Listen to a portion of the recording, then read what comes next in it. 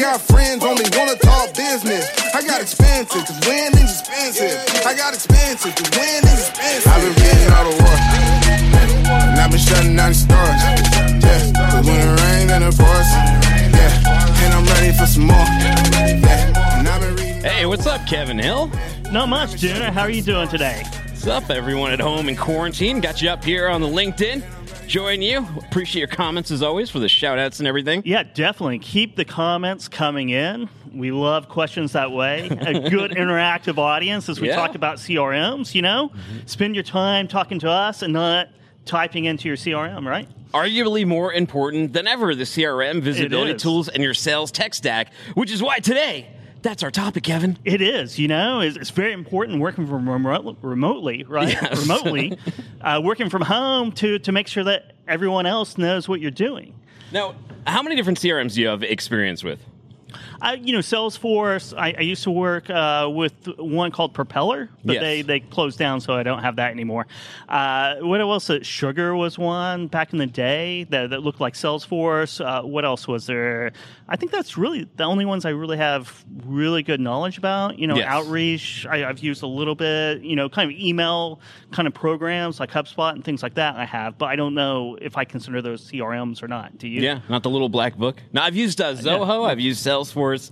I've used Zoho, a homebrew one that was terrible, and I've used the old Google Docs that someone in our survey, which we'll get to later, did answer. By the way, Reed Clement says, "Let's go." Of course, Reed. And Patty said, "Ola, let's do this." All right, you know how we do it? We do it with a quote. That's how we do it. That's how we start. And here's one for you. Just because you pour syrup on something doesn't make it pancakes. It's from Samuel L. Jackson's character Trip in the movie Juice. You know what? Who has more great quotes in movies than Samuel L. Jackson? He has a lot, like the one about the snakes. Yes, he does. Plane. Yes. There's another one, though, by Friedrich Nietzsche. It's, "There are no facts, only interpretations." This episode's called One Version of the Truth because, look, man, CRMs, they are a direct entry point for lies, right? They are. You can put anything that you want into your CRM or nothing at all. It's all up to you. But, it gets back to pipeline management. What's 50%? What's 75%? Yeah. I don't know. Everyone has their own definition of what's a 75% to close. What does that really even mean? As Jamin always does, he's the sage one in our comment sections whenever we post one of these topics.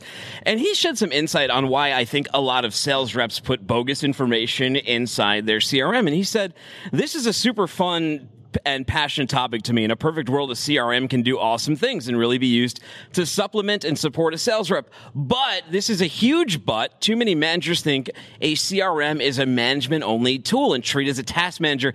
And I've seen this happen all the time, and I've come into companies where my job was to clean up the CRM, and you could tell when they were managed that way. It was just a number of keystrokes that managers were looking for, and sales reps were just trying to fill in KPIs. Yeah, definitely. You can tell because just the bare minimum is inputted in, and you move it through your pipeline or move it through the process, and that's all you really have. You don't really have any intelligence. So basically, if someone else goes back, or if you go back like 3 months later, you have no idea what the history is anymore because there's really no information. But you click save. Yeah. Right? You just kept clicking save with one sentence or two sentences, and that was... Did someone just walk past? I don't know. Is that a ghost? I don't know. This seems to be happening more and more often.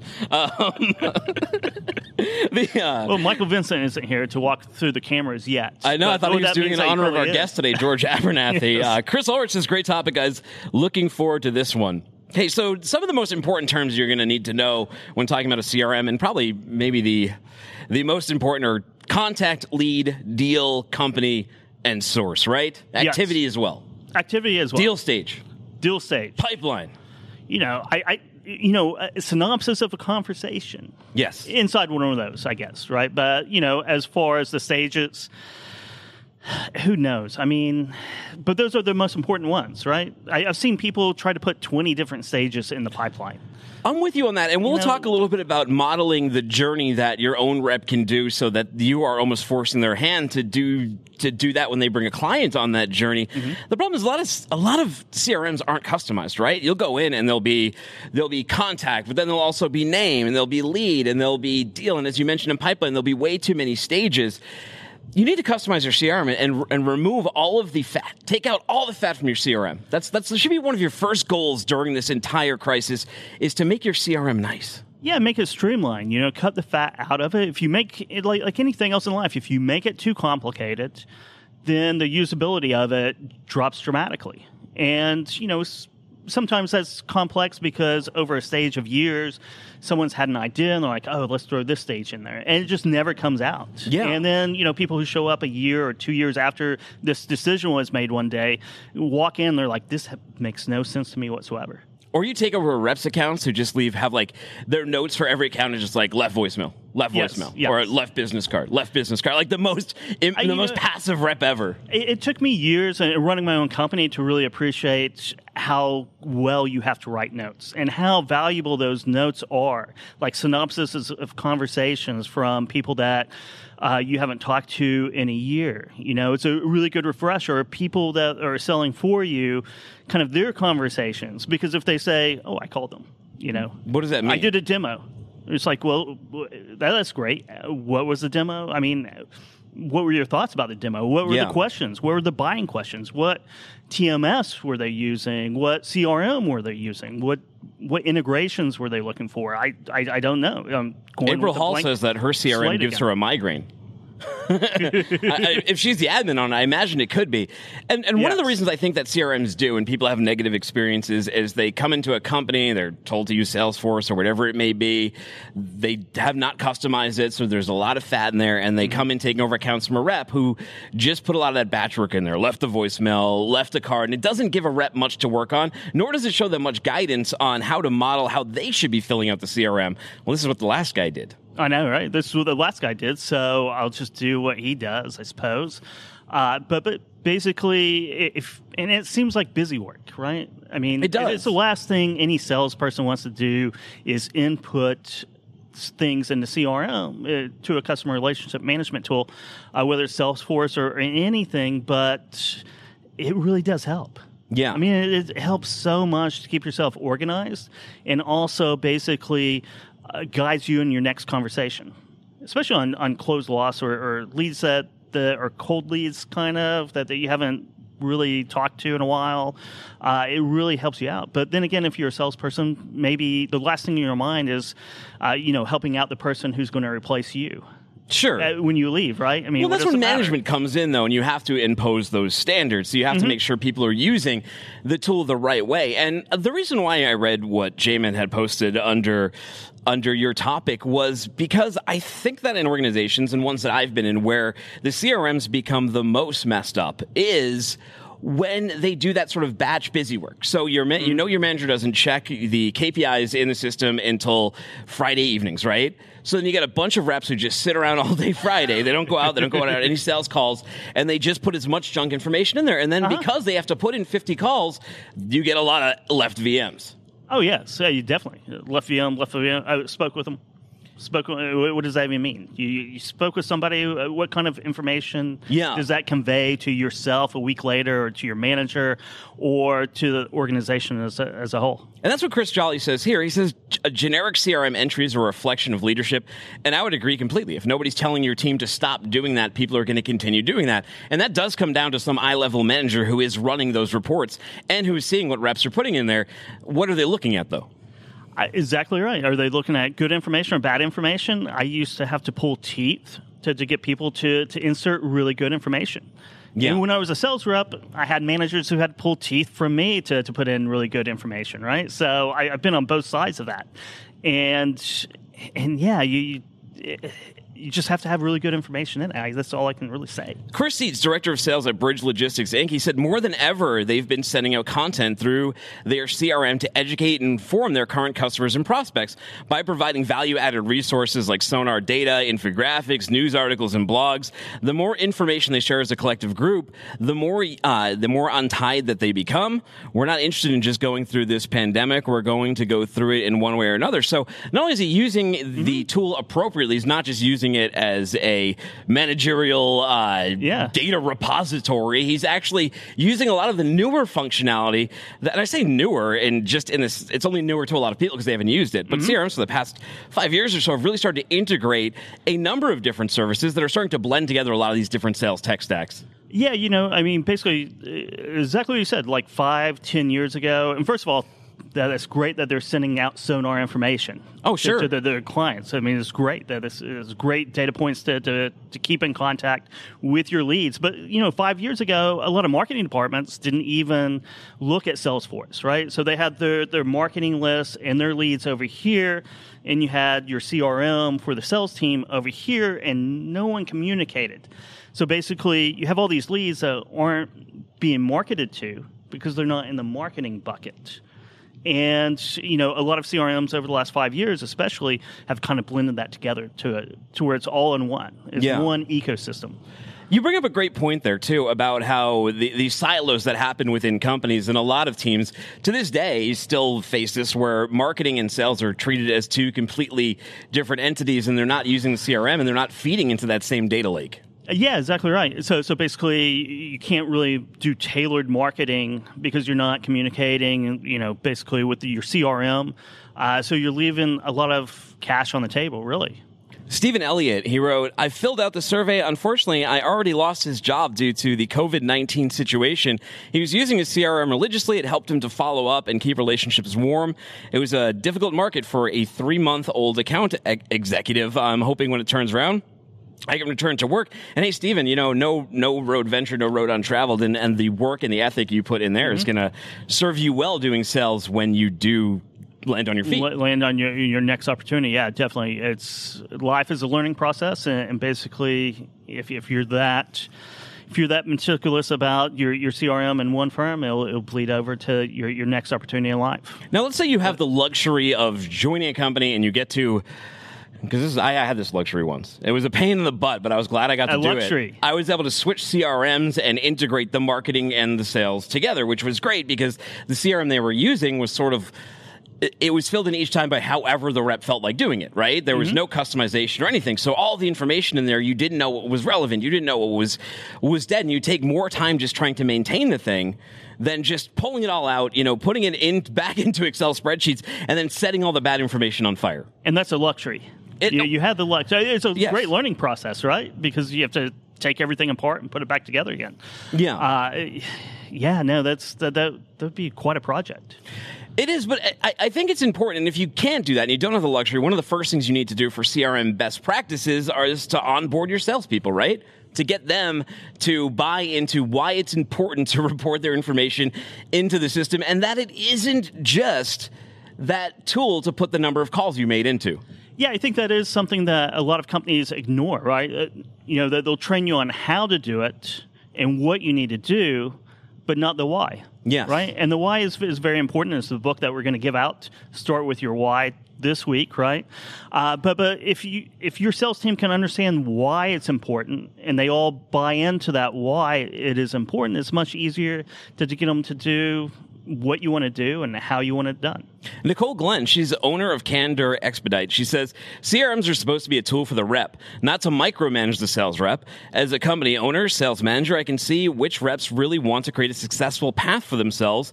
I also use writing templates so our company messages is consistent with areas where the reps can plug in their personality to the message. And hey, that's very helpful too, especially when you're recruiting younger college-age kids, kids who are just out of college, especially in an industry like ours, freight, where when they come in, it's going to be all very abstract. They're not really going to have any idea what they're talking about when they're trying to sell someone a load. No, they're not. And being able to log it and document everything that you're doing into a CRM will help that learning curve, right? Yeah. It'll make it more tangible instead of the abstract. Be able to track your own individual progress and what people are telling you, writing that down, putting it in, being able to go back and review it and see the patterns and the conversations that you're going to have. And part of those patterns are, as we mentioned, the customization is setting up that journey so that your rep, especially the newer ones, are carrying, like she mentioned with the templates. You want to create a template for your salespeople. Allow them to have their personality, but have some methodology baked into the whole thing, right? There has to be a process. It doesn't matter if you're selling loads of freight, or if you're bringing in rugs from overseas, if you're making medical masks for COVID-19, or you're even doing a show. You need to have a process so people can plug into it. You definitely do, and basically you have to have that pipeline or those stages. Yes, and basically what you put into each of those stages, and how do you quantify that, right? Because we've all seen the 50%, the 75%, the 80%, the almost close, and basically have a template or a guide to this is what it means. And part of that is learning the tribal knowledge that you have from within your company. What are your more successful reps leading them on that journey to be? Like, say you're selling SaaS, for example. Your pipeline may look something like connect, qualify, demo, and then close, right? Yeah. Those are the simple ones to do, right? Basically keep it simple. Keep it simple. People will be able to follow that a little bit more, and certainly just for your own benefit, man. When you have 20 opportunities jumping around, I can't keep track of them in my own mind. And it wasn't until I really got serious about CRMs and documenting everything and keeping track of my own work that I really progressed in sales. Yeah. That I could really just I could predict how many sales I was going to get a month just by looking at my CRM because I kept such good notes.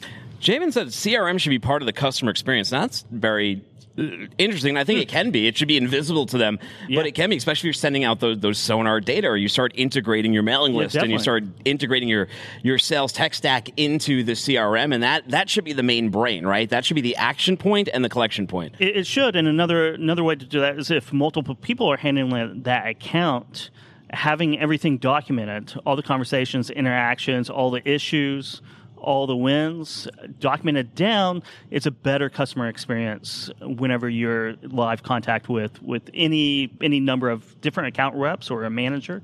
But yeah, certainly, being able to send better content out. Better content like FreightWaves and Sonar data. Sure. And basically, showing your customers that you're on top of the market. I think part of the reason why reps get so overwhelmed when they first go into CRM is, especially Salesforce. Salesforce, amazing CRM, industry standard, right? But there's a lot to it. There's a lot of meat on those bones. Companies have their own developers on staff to model Salesforce in the appropriate way for the customer. Yeah, take it out of the box, right? And you have engineers that tailor that to your specific business. And basically, I think a lot of freight brokers just don't actually do that. They use just a standard CRM system that doesn't really translate sometimes into freight sales because it's very transactional, it's relationship based, but it's very reoccurring loads every single day. And keeping track of that in and out of the box, like Zoho or Salesforce or HubSpot, is sometimes those different stages don't really make sense. Yeah, to sort of summarize all of that, really pick out a CRM that works well for your organization, one that you can customize to your reps' needs, to your needs, your organization needs. Create an environment for them that leads them on that sales journey and that pipeline journey, and put in the questions you want them to ask and remove the ones that you don't need there. Optimize all that stuff first, because then when you do, it opens up the door for these sales tech stacks, right? Where you can bring in all these lead nurturing tools, your mailing list, and integrate that within one system. Definitely right. All those nurturing tools, because both of us, we love email lists, right? Yeah. We love email lists. And there's no reason why your email list should live separately from your CRM. Man, I know that the marketing department should be hitting your leads. And basically, if you have a big enough lead pool yourself, you should be doing your own email marketing. Just reading, too, that when we were talking about the sales tech stack, I was looking at what was out there and what was good on the market. And one of the things that was listed was engagement. It says it makes it possible, and I love this quote, to humanize sales at scale. Now, engagement, even something like this, where we get comments from people watching the show, right? We get engagement, and we're able to do that at scale instead of having conversations with a bunch of different people. Or they can take this podcast and train their sales reps. Exactly at right. Scale. at scale. And there's some really great tech stack in here. And the stuff I use, Calendly. I've used Calendly for years. It's great. For meeting scheduling, right? Yeah, it just makes it so much simpler, right? Because usually you're going to go back and forth trying to pick out a time with someone 4 or 5 times, and it could extend to a day or more. Just click on this link, go to my calendar. You can see all my open slots. Book your time.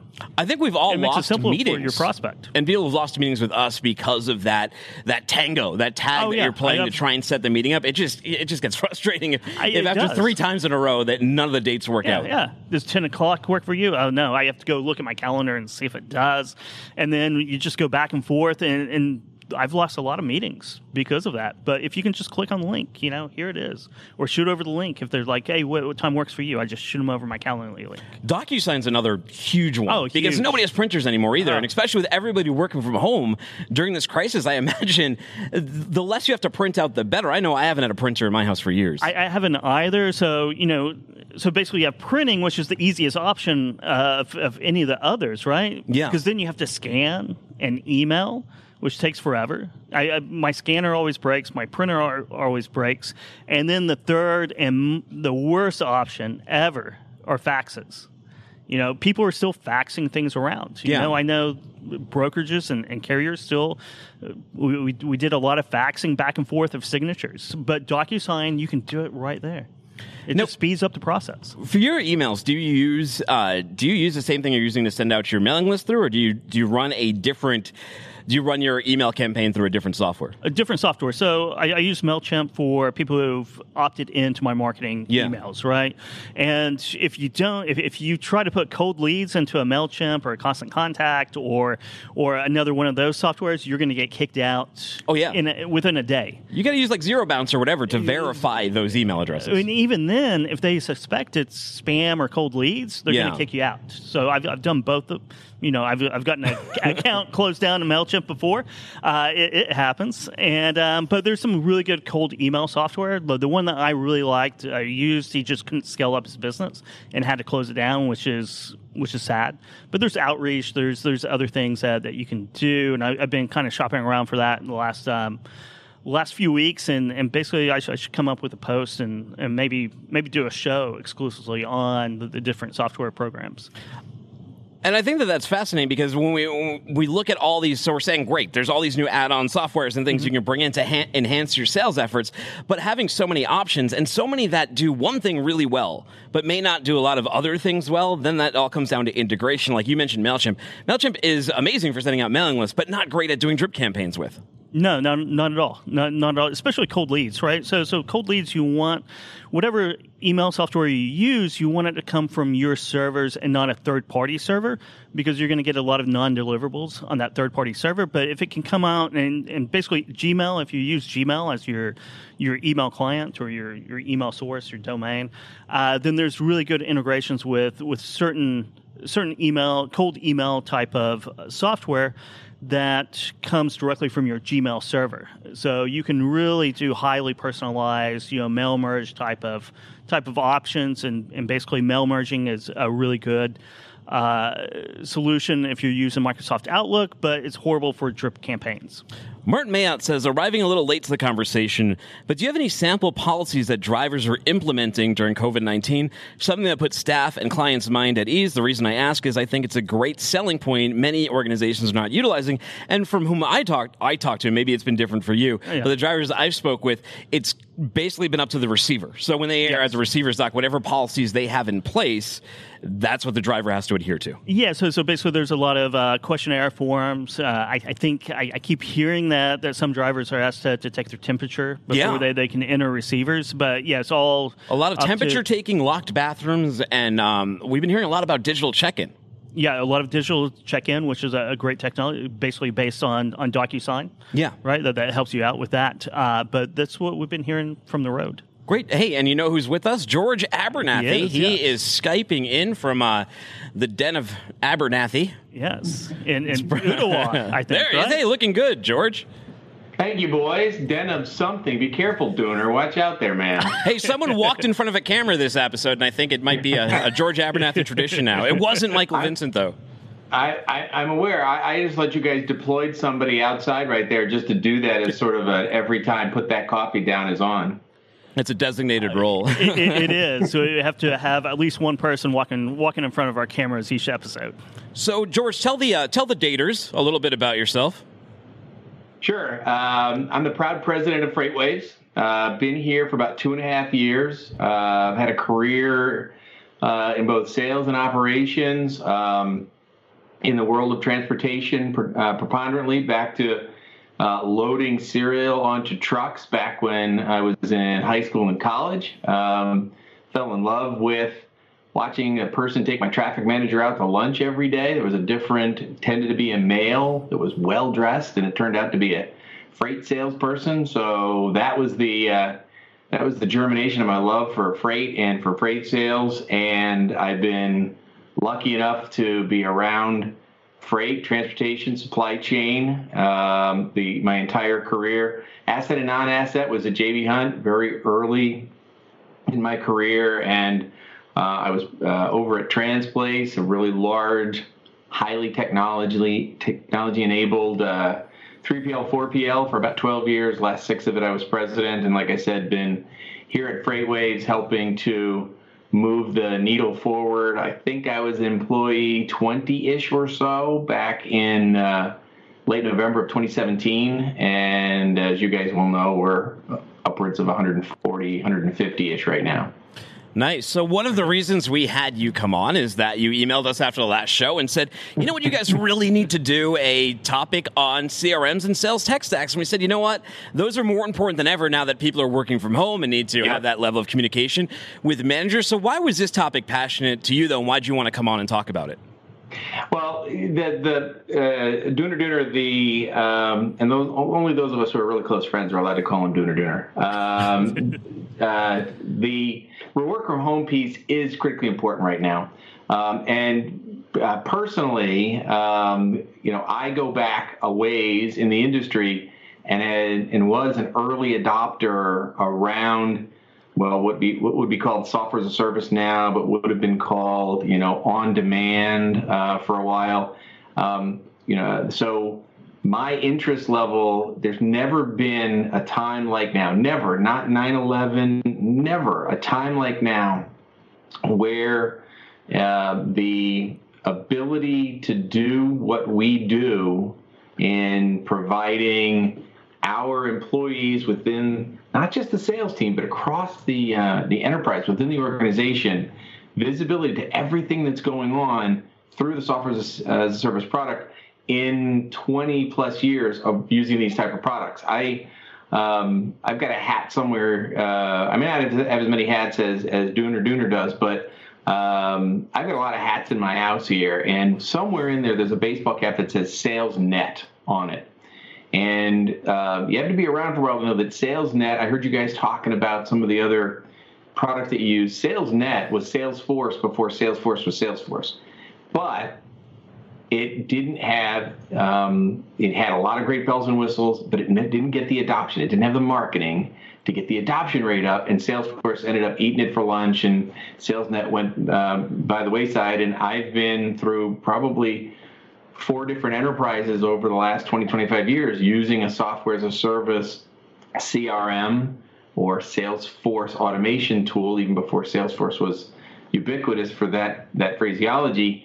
And right now, the utilization and having an organization like we have at FreightWaves that has already adopted within sales, within marketing, within so many elements of our company, the utilization of this CRM the way that we do has yielded extraordinary benefits for us with what's going on around COVID-19.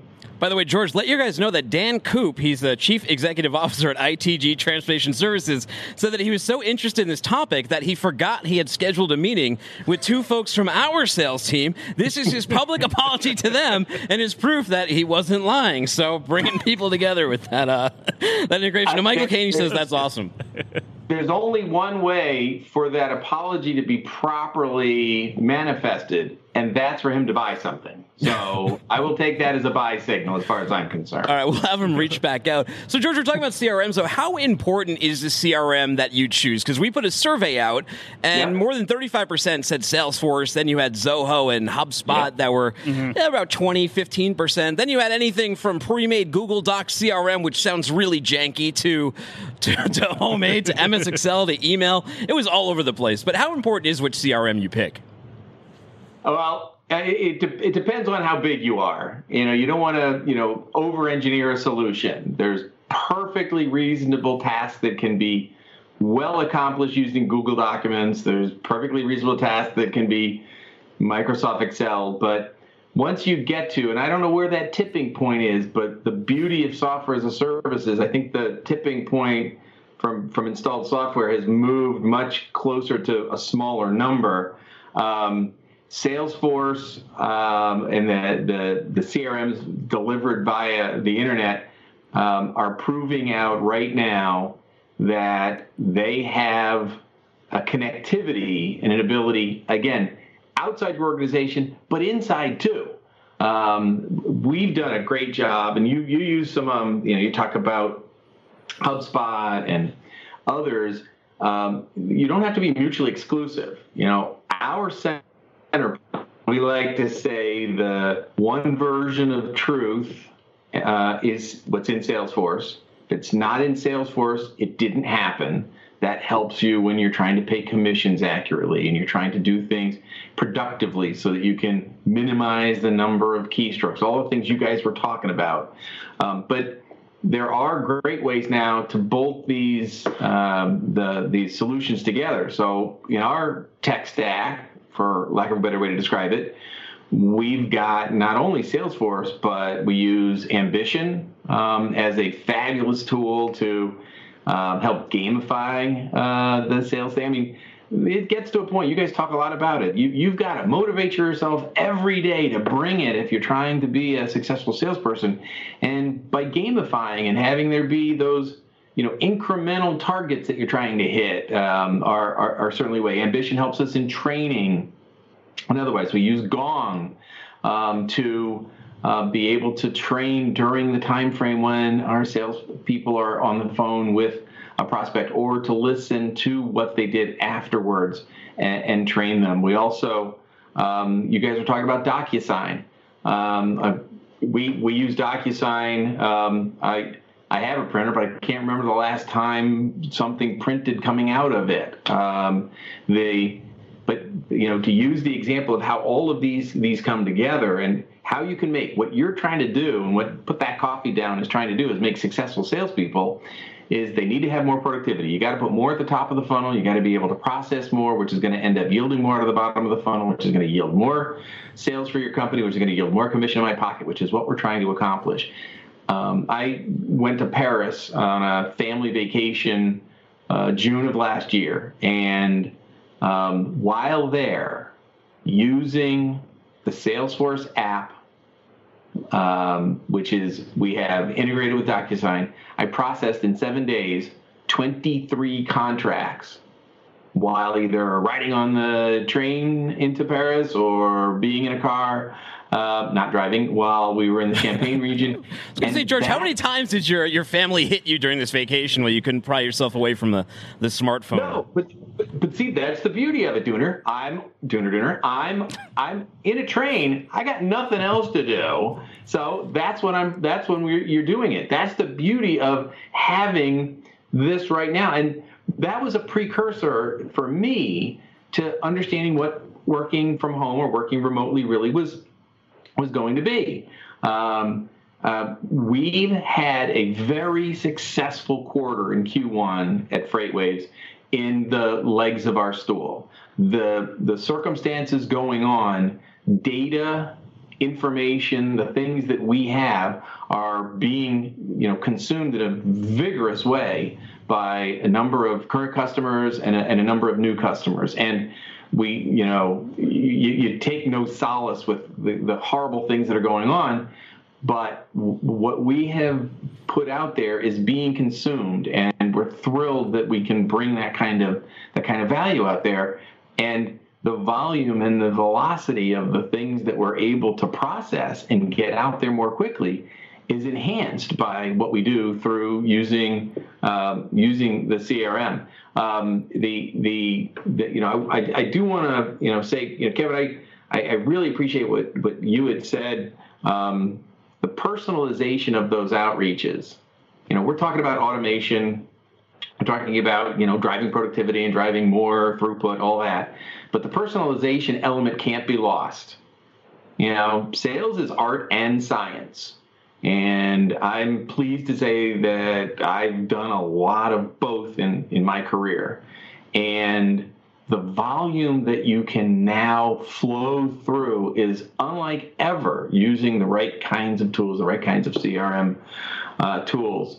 But if you over-science it, you're gonna lose the art. And Kevin, I think your point around personalization, we track it a ton with all of the outgoing touch points that we have at FreightWaves. We make sure we are making sure that there's a personalization, there's a responsible party that appears to be coming from this, whether it be a market expert, whether it be a salesperson, whether it be someone from the marketing team.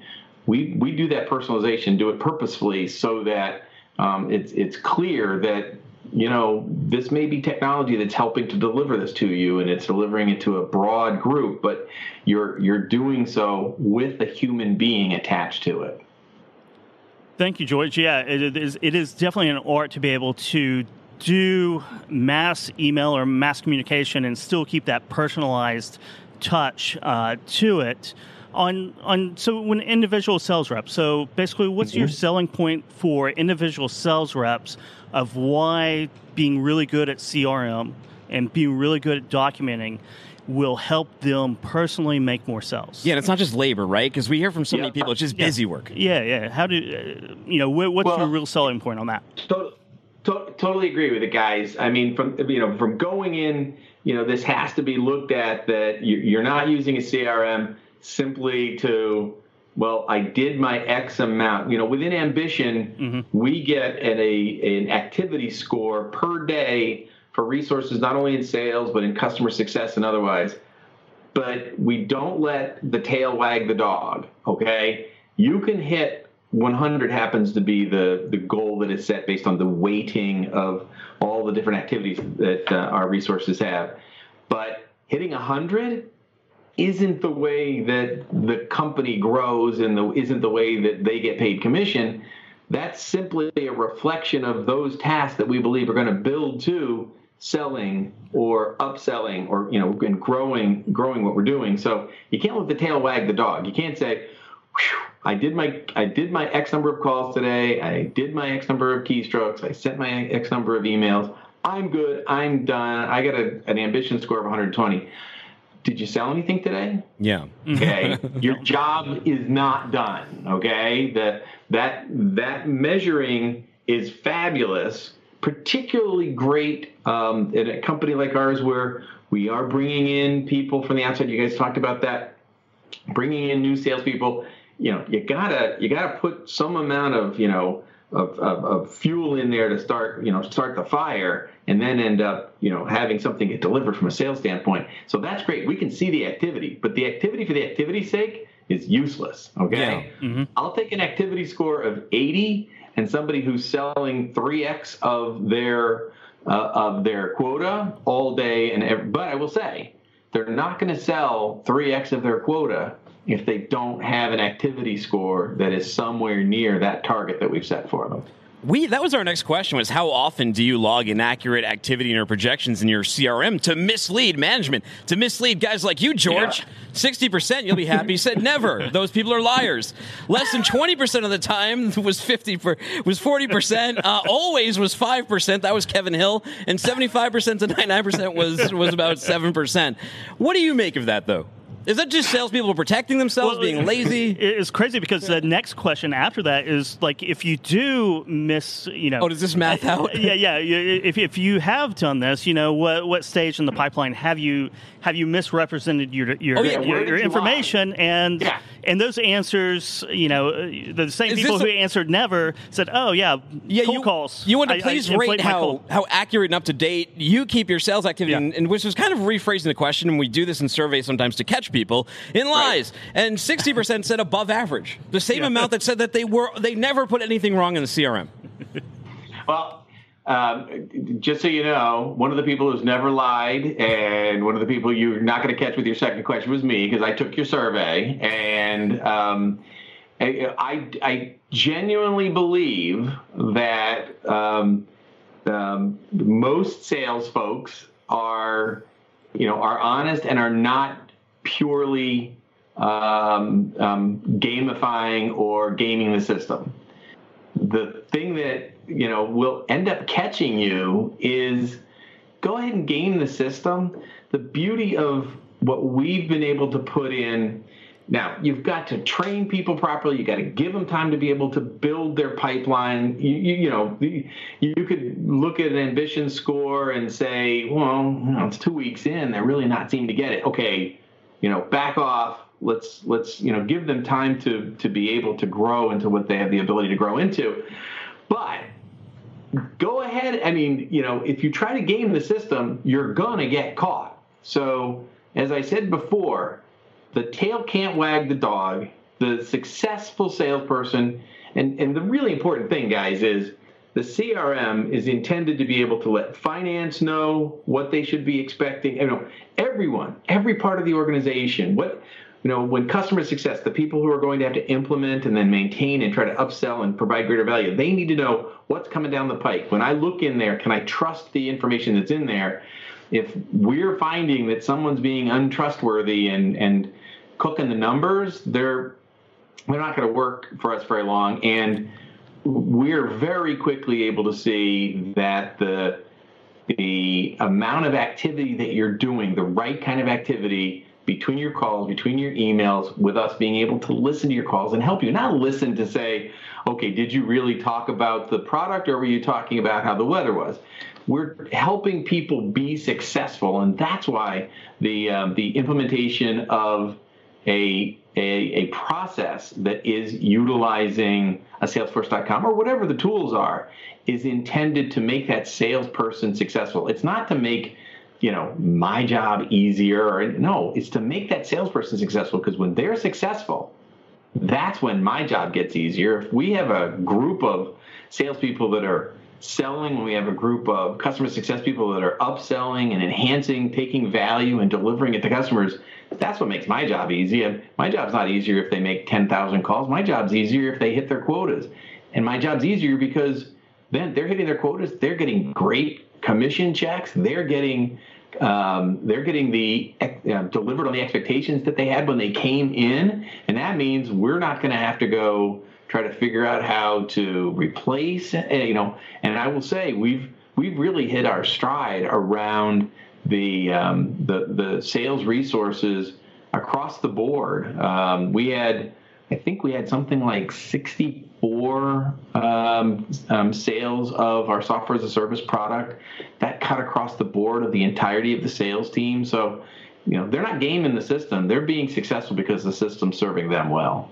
So, George, you're talking about quantity, activity level.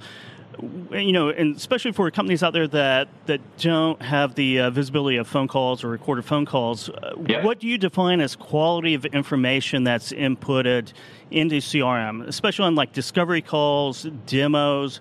What do you consider really quality information that can inform the entire organization and really keep the salesperson prepared and organized themselves?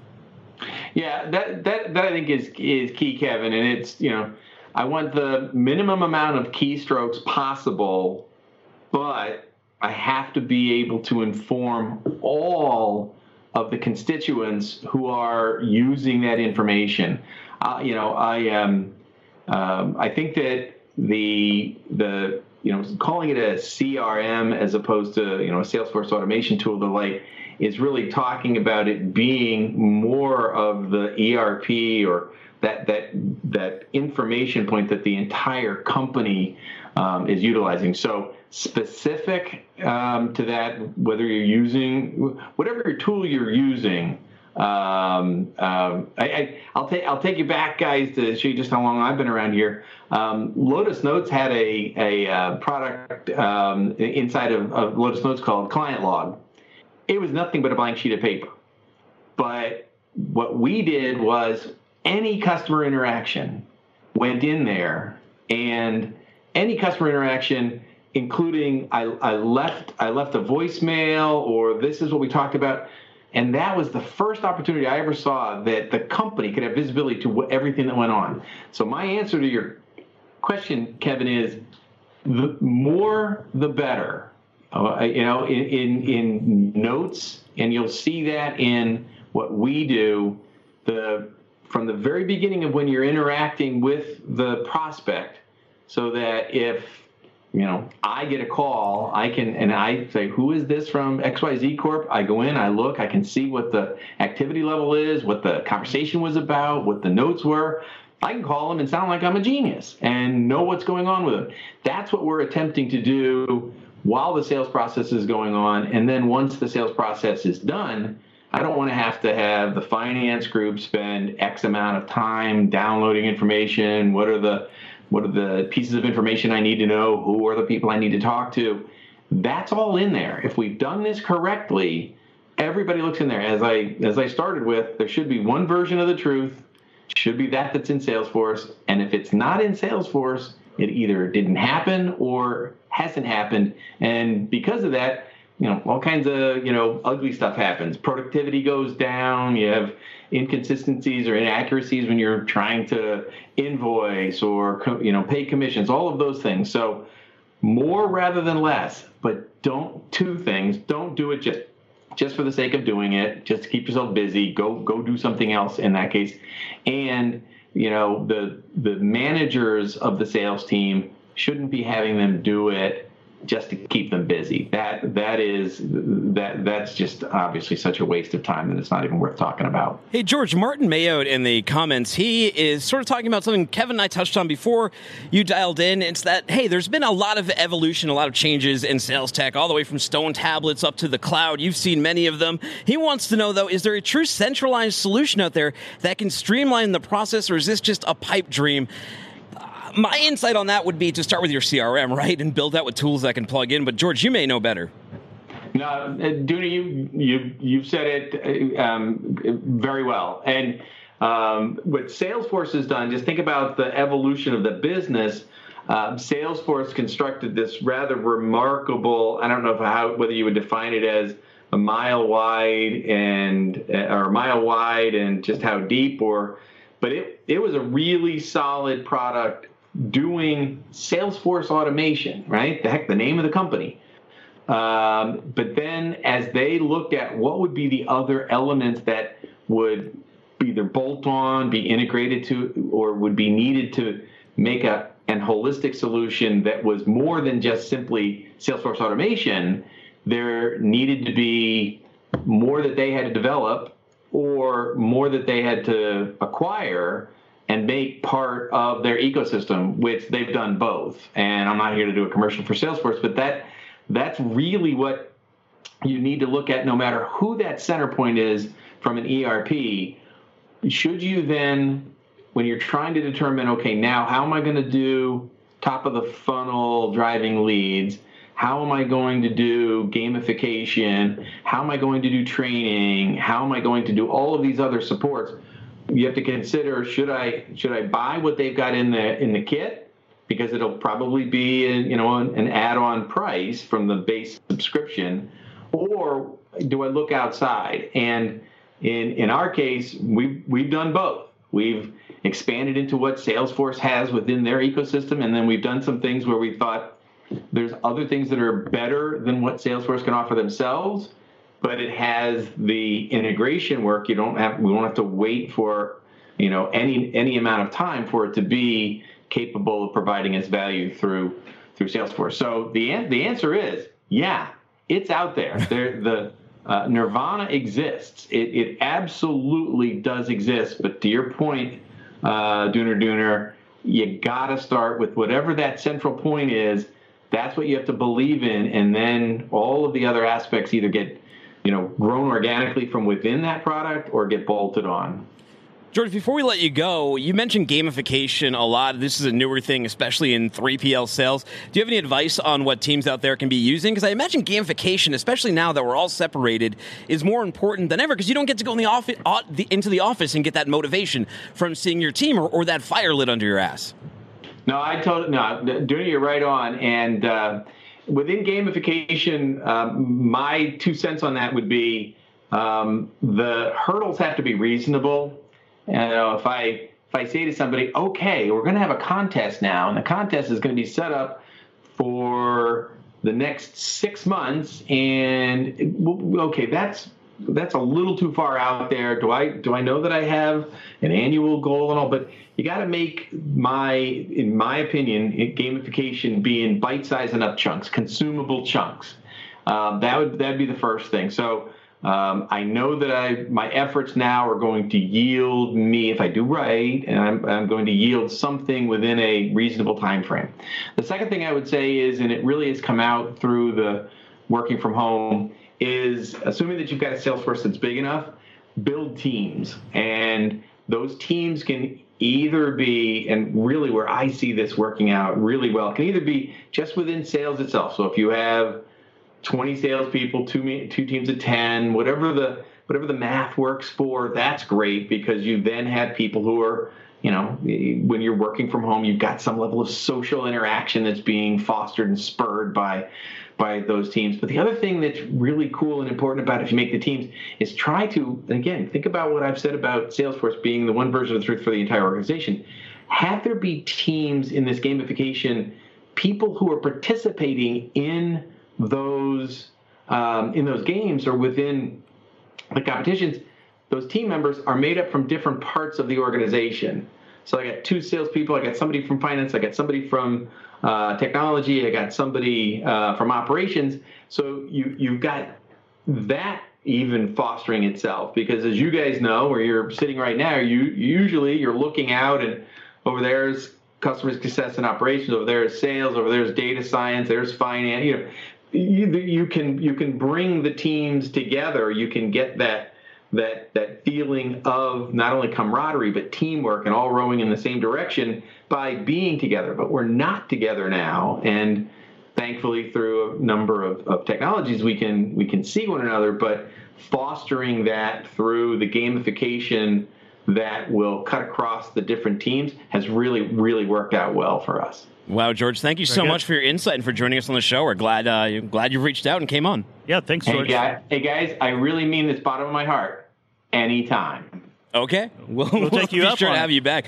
Hey, George mentioned teams. You know who I'd take on my team, Kevin? I would take Reed Clements and Haley Fazio because they are in this LinkedIn thread, and they're even communicating with friends and customers like Catherine Whitehouse from Jonesers Express, who said, Haley, it's great to see your smiling face. Very important content today, so you are more than welcome. Love bringing it together.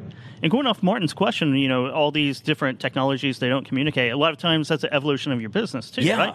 Is basically you buy what you need right now. Mm-hmm. And hopefully it works out to where you need something else in the future because you've outgrown that, but then you have this legacy. So it's you a big have selling point of Salesforce. Exactly right. It's just the developer kit that goes into it. Now, it takes a little bit more it's a little bit harder to work with, right? It takes a little bit more hand-holding, but you know that if new tech comes out, the developers are going to build something on the back end. Yes, definitely. If you've ever so let's get back to the survey here real quick. It said, if you ever put dishonest projections into your CRM to mislead management, what areas have you?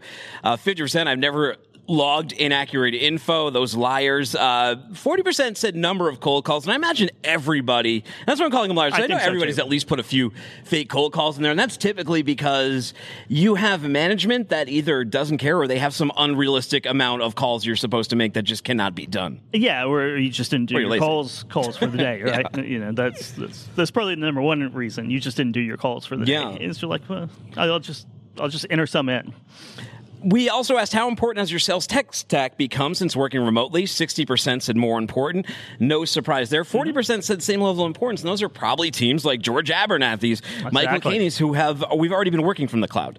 Yes. Even though coming in the office, we're still working from the cloud at all times. Yes, everything we do is in the cloud. When he mentioned that Salesforce was like a software at some point, I completely forgot that it hasn't always been in the cloud. It just seems like, I don't know, it seems like things have always been that way. I know it's hard to even remember when things weren't in the cloud, right? Yeah. They were basically, you downloaded this program onto your computer and it ran. Yeah. It's weird. It is weird, and you need like keys to unlock stuff. Where do you think truckload volumes are headed in April 2020 compared to April 2019? Somewhat lower, was at 45%, so still some positivity there, right? Still some, yeah. So basically somewhat lower higher, is 30%. about 1 in 5. Yeah, true. And about 2/3 think that they're going to be lower going into April compared to last April. So we will see. It's a crazy market right now. Let's get to one that we've asked every week since everyone has been under quarantine. Yeah, and third week on this. It's the third week of this particular question, and it is: are you concerned you may lose your job due to lack of sales or an economic recession? The reason we wanted to track this was to gauge the sentiment, right? Take the temperature of the sentiment. Yeah. Each week, last week there was only a 4% difference, and you and I were like, well, I guess that could be margin of error. Yes was 25%. It was 21% before then. No was 57%. Not sure was 18%. Well, this flipped on its head this time. It did, yeah. 52% said yes, they are concerned about losing their job. And you know what, man? When we were working the media here at FreightWaves.com, we go on and we see 350 people let go from Keep Trucking and this company and the other company, and we hear rumors of other layoffs that are going to happen. You can see why the sentiment is really starting to shift as we start to settle into this new normal. The first couple of weeks, you don't know how long this is going to last. Is it a week or two? Then you get unemployment numbers, and basically we just want to get the sentiment of the health of the industry as we go forward, working remotely and going through this pandemic. It's going to be nice when that goes back down. It is, yeah. So we're going to draw for this week's book. We got 29 names on here. Put number 1 through 29. What book would that be? It is Start With Why. I don't have a copy of it. I loaned it out to somebody. I think Andrew Cox has it. All right. And Andrew didn't bring it today. Is he over there? I don't know. It's all right. So Start With Why, Simon Sinek, very famous book, bestseller. All right. Who won it? Who won it? Let's do a roll here. It's number 6 on this sheet. Number 6 is number 6? Tyler Miller. Oh, very good. Yeah, we'll have to look that Miller. person up and make sure they get their book. Yeah, we'll send you a DM on LinkedIn and get your address, and we'll send that out to you. Here's some what's the new one? The new one. We have the new one is Making Ads Pay. So it's a really good business communication writing book. We were talking about cold emails and marketing emails earlier, which wraps in quite nicely with this. This is from John Caples. He's got an advertising award named after him. He was an advertiser writer in the 1920s. He's famous for his headlines, and if you go through the internet right now and all the clickbait that's out there, based on these same principles. That's another thing you and I talk about all the time is headline modeling, because we like to look at analytics and we look at which headlines have done better than other ones. We don't really go in for like the super clickbaity or political kind of things like that, but we're just curious what names, what keywords. Works, right? I think a closed-ended question is golden right now. Will this happen? Is something, something with a yes or no that you can answer yes or no. We've been getting better click rates on. And Patrick Murray says, congratulations, Tyler. So it's Tyler Murray. And here's some shout-outs for you. Patrick Gusher, Business Development. He said, please add me to the weekly book drawing. Your ad. Great content today, guys. Pat Green said he's strategic planning and business analyst for Buchanan Hauling and Rigging. He said, I'd love to get added to the book drawing. You were, sir. Great info in unprecedented times. Also, if anyone in the comment section right now wants to be added to the book drawing, just leave your name in here or reach out to Kevin Hill or myself, Timothy Dooner, DOONER on LinkedIn, or it's also Timothy Dooner on Twitter. More than happy to get you in there. Doesn't cost anything, right? Yeah, and certainly if you haven't connected with us on LinkedIn or Twitter, go ahead and do that. We accept all connections. Hallie Fazio, Sonar executive at FreightWaves, shout out to her. She said this will be good. Ashkan Simel, TMS on Salesforce for Freight Business, said great topic, Kevin. They partnered up with Salesforce to log all their communication channels in there, using that CRM as their mother brain, which is maybe the one takeaway if you walk out of this podcast. Definitely. You have to have everything in a mother brain. Casey Prater of Sunset Transportation said, yes, great topic. Looking forward to it. Brandon Volk said, data is everything. CRMs need to be leveraged and not looked upon as admin work. Agree 100%. Michael Comblent, PDQ America. He's also got a Trucking for Millennials podcast. He says, we see this in our office, and our coaching others through this can be tough. Sometimes the jobs are stalled, and then sometimes they end up going. We have been discussing questions to use when this happens. So he was talking a bit about our last episode and pushing the sale forward. Yes. Steve Ferreira said there's no such thing as a stalled deal. He was also commenting on the last one. Shout out to him. He said the current crisis simply gives the seller a chance to restructure a solution to better optimize and create a higher barrier to entry for anyone else thinking of piling on later. Sherman Barnes II said he couldn't agree more. Ernie Valdez, he says, where can I find the Glengarry Group? Great. Thank you for teeing me up. Ernie Valdez, you can in the article that we put out that's attached to every one of these. Also in the show notes for the podcast, you can find the Glengarry Group. And you know what? I will post that out on LinkedIn again. Yeah. I'll post that shared worksheet out. And Cole Elkins, a millennial in logistics, he says, thanks for the shout-out and connection. Love y'all's podcast and looking forward to tuning in again soon. Molly Pruitt, she's for West Rock Company. She said, thank y'all so much for your real-time information. I'm on the corrugated packaging side of life, and it's good to know where to focus my energy. And James Dean Anderson said, great show today, guys. Chris Jolly says, Dooner, cannot figure out how to reply on the feed. Greatly appreciate your content and the message you and Hill are trying to deliver. Thank you all for tuning in today. Thank you for putting that coffee down. Yeah, for Kevin Hill, I'm Tim Dooner saying take care, wash your hands, be safe, and God bless.